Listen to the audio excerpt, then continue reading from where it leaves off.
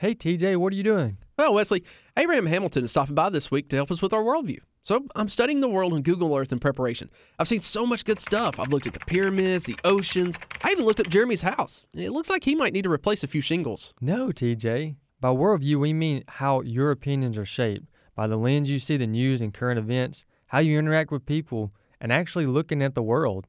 Wait a second. Is that in real time? Yeah, I used an NSA plugin in combination with Google Earth. We pretty much only have 15 minutes before the FBI comes barging in here, so if there's anything you want to see, it's going to have to be while I'm busy dousing this hard drive with gasoline. Wait, what? Making connections, affecting the culture, just doing life. It's Engage Magazine on American Family Radio. Wesley, happy birthday! You're right. It's not my birthday, though. Whose birthday is it? It is Engage's 1-year anniversary. Can you believe 1 year ago we launched EngageMagazine.net, and in that time we have just grown exponentially. It's been absolutely insane. Yeah, absolutely. We've gone all the way. Some of the things that we wanted to do in a 3 or 5 year plan, we've been able, with the help of the Lord, to accomplish in a year. And one of the things is what you're listening to right now, the Engage podcast or the Engage Radio on American Family Radio. That's something we were really passionate about, is providing an audio voice for EngageMagazine.net, and here we are, under our design plan with the help of the Lord, and we're so grateful for this opportunity. This has been I think our 25th radio program, That's our right. 50th podcast, because what we do is if you're not following us on EngageMagazine.net/podcast, what we do is we take our radio program and we split it into 2 different podcasts. So you can always check that out. Again, it's EngageMagazine.net. But here's the thing, Wesley, in our 20-plus radio programs, we talk about sharing truth and applying Scripture every single week. We talk about building a biblical worldview every single week. But what we have not done is sit down and say, okay, this is what a biblical worldview is. Right. And here are some practical steps, some practical ideas to help you build that biblical worldview. Millennials do things backwards sometimes. We absolutely do. Well, you know what? That's Here's what the we thing. did. Here's the thing. I love watching TV shows, right? Uh-huh. And so one of my favorite aspects of television shows is when they just kind of jump right in, and you find yourself in the middle of a story, and then it kind of fills in the gaps to let you know where you are in the story. And so we kind of did that with our radio program. Right? We just said, here's we're going to start building a biblical worldview. And now we are to the point to where we can say, okay, now we actually need to do some definition. Sure. We need to do some defining work. We need to do some foundational work. And to do this, Wesley, I don't think you and I are really smart enough to do this by ourselves. Can I just be honest on that? Yes, 27 over here. So what we've done is we have invited a guy, Abraham Hamilton the third, who is done a lot of things. Just a lot of things. Right now, he's serving as public policy analyst of AFA, but really, we just pulled him off the street and said, hey, you look like a vagrant that has some wisdom, so we're going to pull you into the studio and talk to us. So, Abraham, thank you for being here. No problem. Thank you guys for inviting me and letting me participate in this program. So, tell us a little bit about yourself, about where you come from, your background, all that. Sure. I am born and raised in New Orleans, Louisiana. I am an attorney by professional background. I became a Christian as a child, but I actually began to live out my faith probably in high school, and I'm sure you guys understand the difference between those two concepts. Most recently, before I came to American Family Association, I was a teaching pastor at my church back in New Orleans, and I was a full-time criminal trial practitioner. I practiced law in Houston, where I first began my professional practice because I was blown there by Hurricane Katrina. Oh, wow.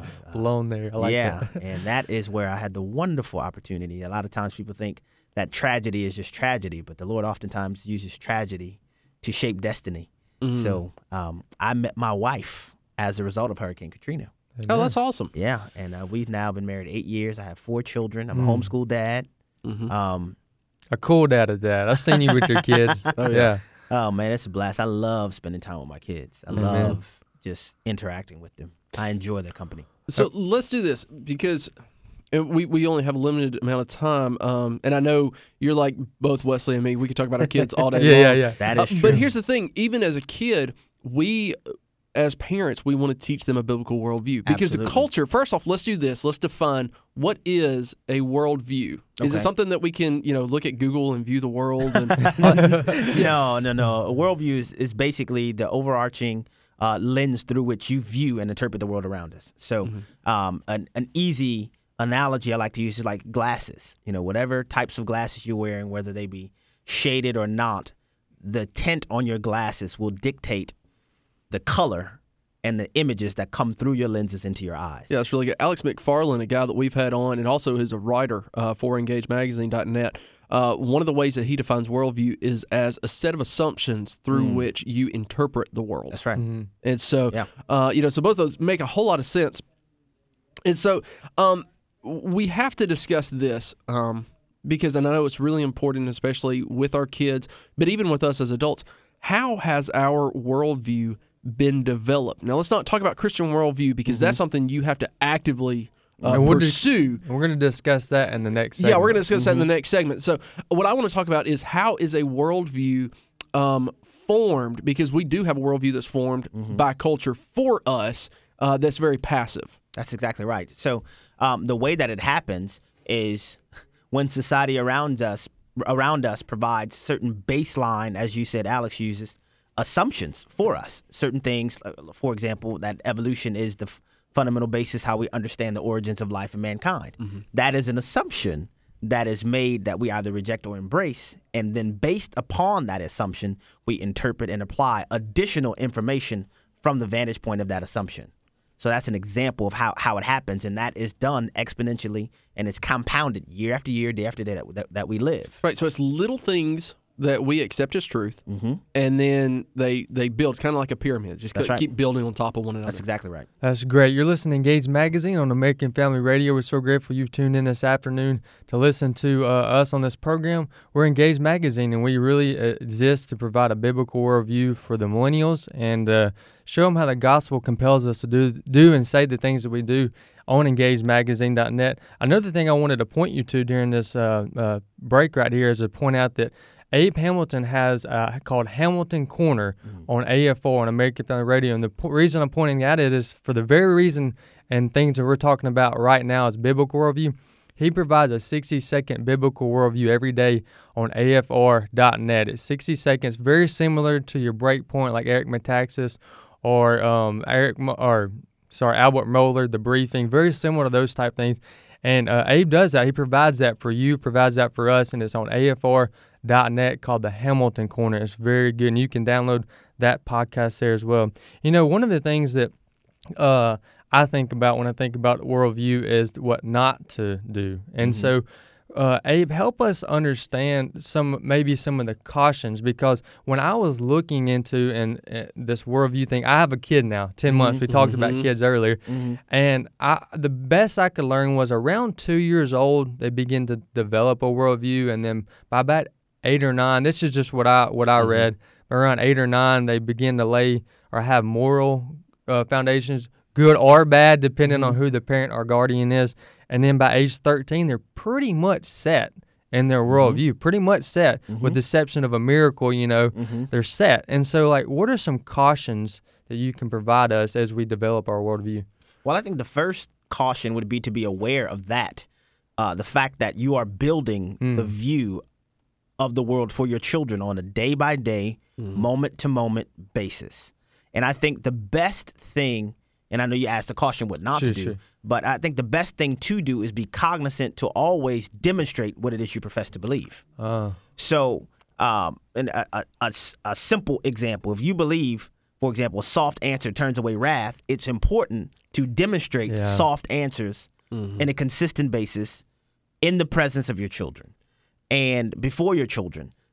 But in order for that to be the consistent demonstration, I think it has to become a part of your personality. Right. Which is, naturally speaking, I'm not a soft answer kind of guy. Yeah. I'm a lawyer. I never would have thought that. I'm a pretty fiery, pound the table, objection type of guy. But it's important for my children to know me as a man who delivers a soft answer. It's amazing you brought that up, because I think oftentimes within the Christian dynamic, we fail to recognize one of the greatest tools that God has given us to help sharpen us in our Christianity oftentimes is our family, particularly our children. Yeah, and it's sanctification. Absolutely. That one of the greatest sanctifying agents God has given us is our children, because it provides an opportunity for us to have provide affirmative instruction in God's word combined with a tangible source of accountability. Because our children and our spouses often are mirrors for us, where they will reflect what they see, not what they hear.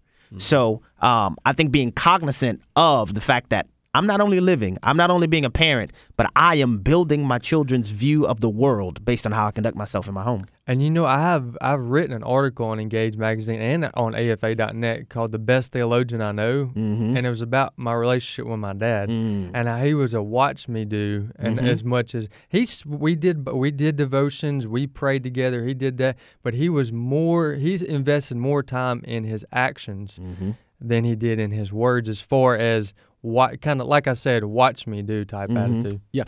Abe, one of the things that always strikes me whenever we see worldview is just this idea of just how connected it is. You had talked about evolution and how that impacts everything that we do. But it goes even beyond that. It goes into the food that we eat. So, I know that vegetarians love vegetarians. That means more meat for me to eat. But the reason that they are vegetarians is because of their worldview, because of the way that they view the things around them. Talk to us for just a minute about the connected nature of the worldview. Because I think often what we do is we say, well, here's my belief on this one thing, and it only affects this one thing. So I'm pro-life, so that means that I'm that I stand for the life of the unborn child. But what we don't really discuss is how that should impact the way we view women, the way we view men, the way we view maturity. So many different things. So talk to us for a minute about the connected nature of it. What you just described is spot on, because there's no such thing as an isolated worldview. It literally touches everything you believe, everything you do, how you view the world. And to that, there's a scripture I like to quote. It's Colossians 2:8. It says, "See to it that no man take you captive by hollow and deceptive philosophy that depends upon human tradition and the basic principles of this world rather than upon Christ." So, as you said, when you have a fundamental presupposition or assumption that man is supreme, it will touch everything. It will cause you to reject any suggestion that there is truth, that there is a higher accountability beyond man. And so that is why, for example, you often see people who do not believe that human life is sacred. They will oftentimes also embrace what I call the sexual deviancy agenda. Yeah, so the way that we view the world is more than just about viewing the world. It's about how we view God, how we view ourselves, how we view fellow man. Abe, come back to us with in the next segment. We're going to talk about not just, focusing on the worldview that we have, but we're going to focus on building a Christian worldview based on Scripture and the authority of it. So come back in the next segment. We're going to continue with Abe Hamilton. As always, if you missed any of this segment, you can check us out at engagemagazine.net/podcast.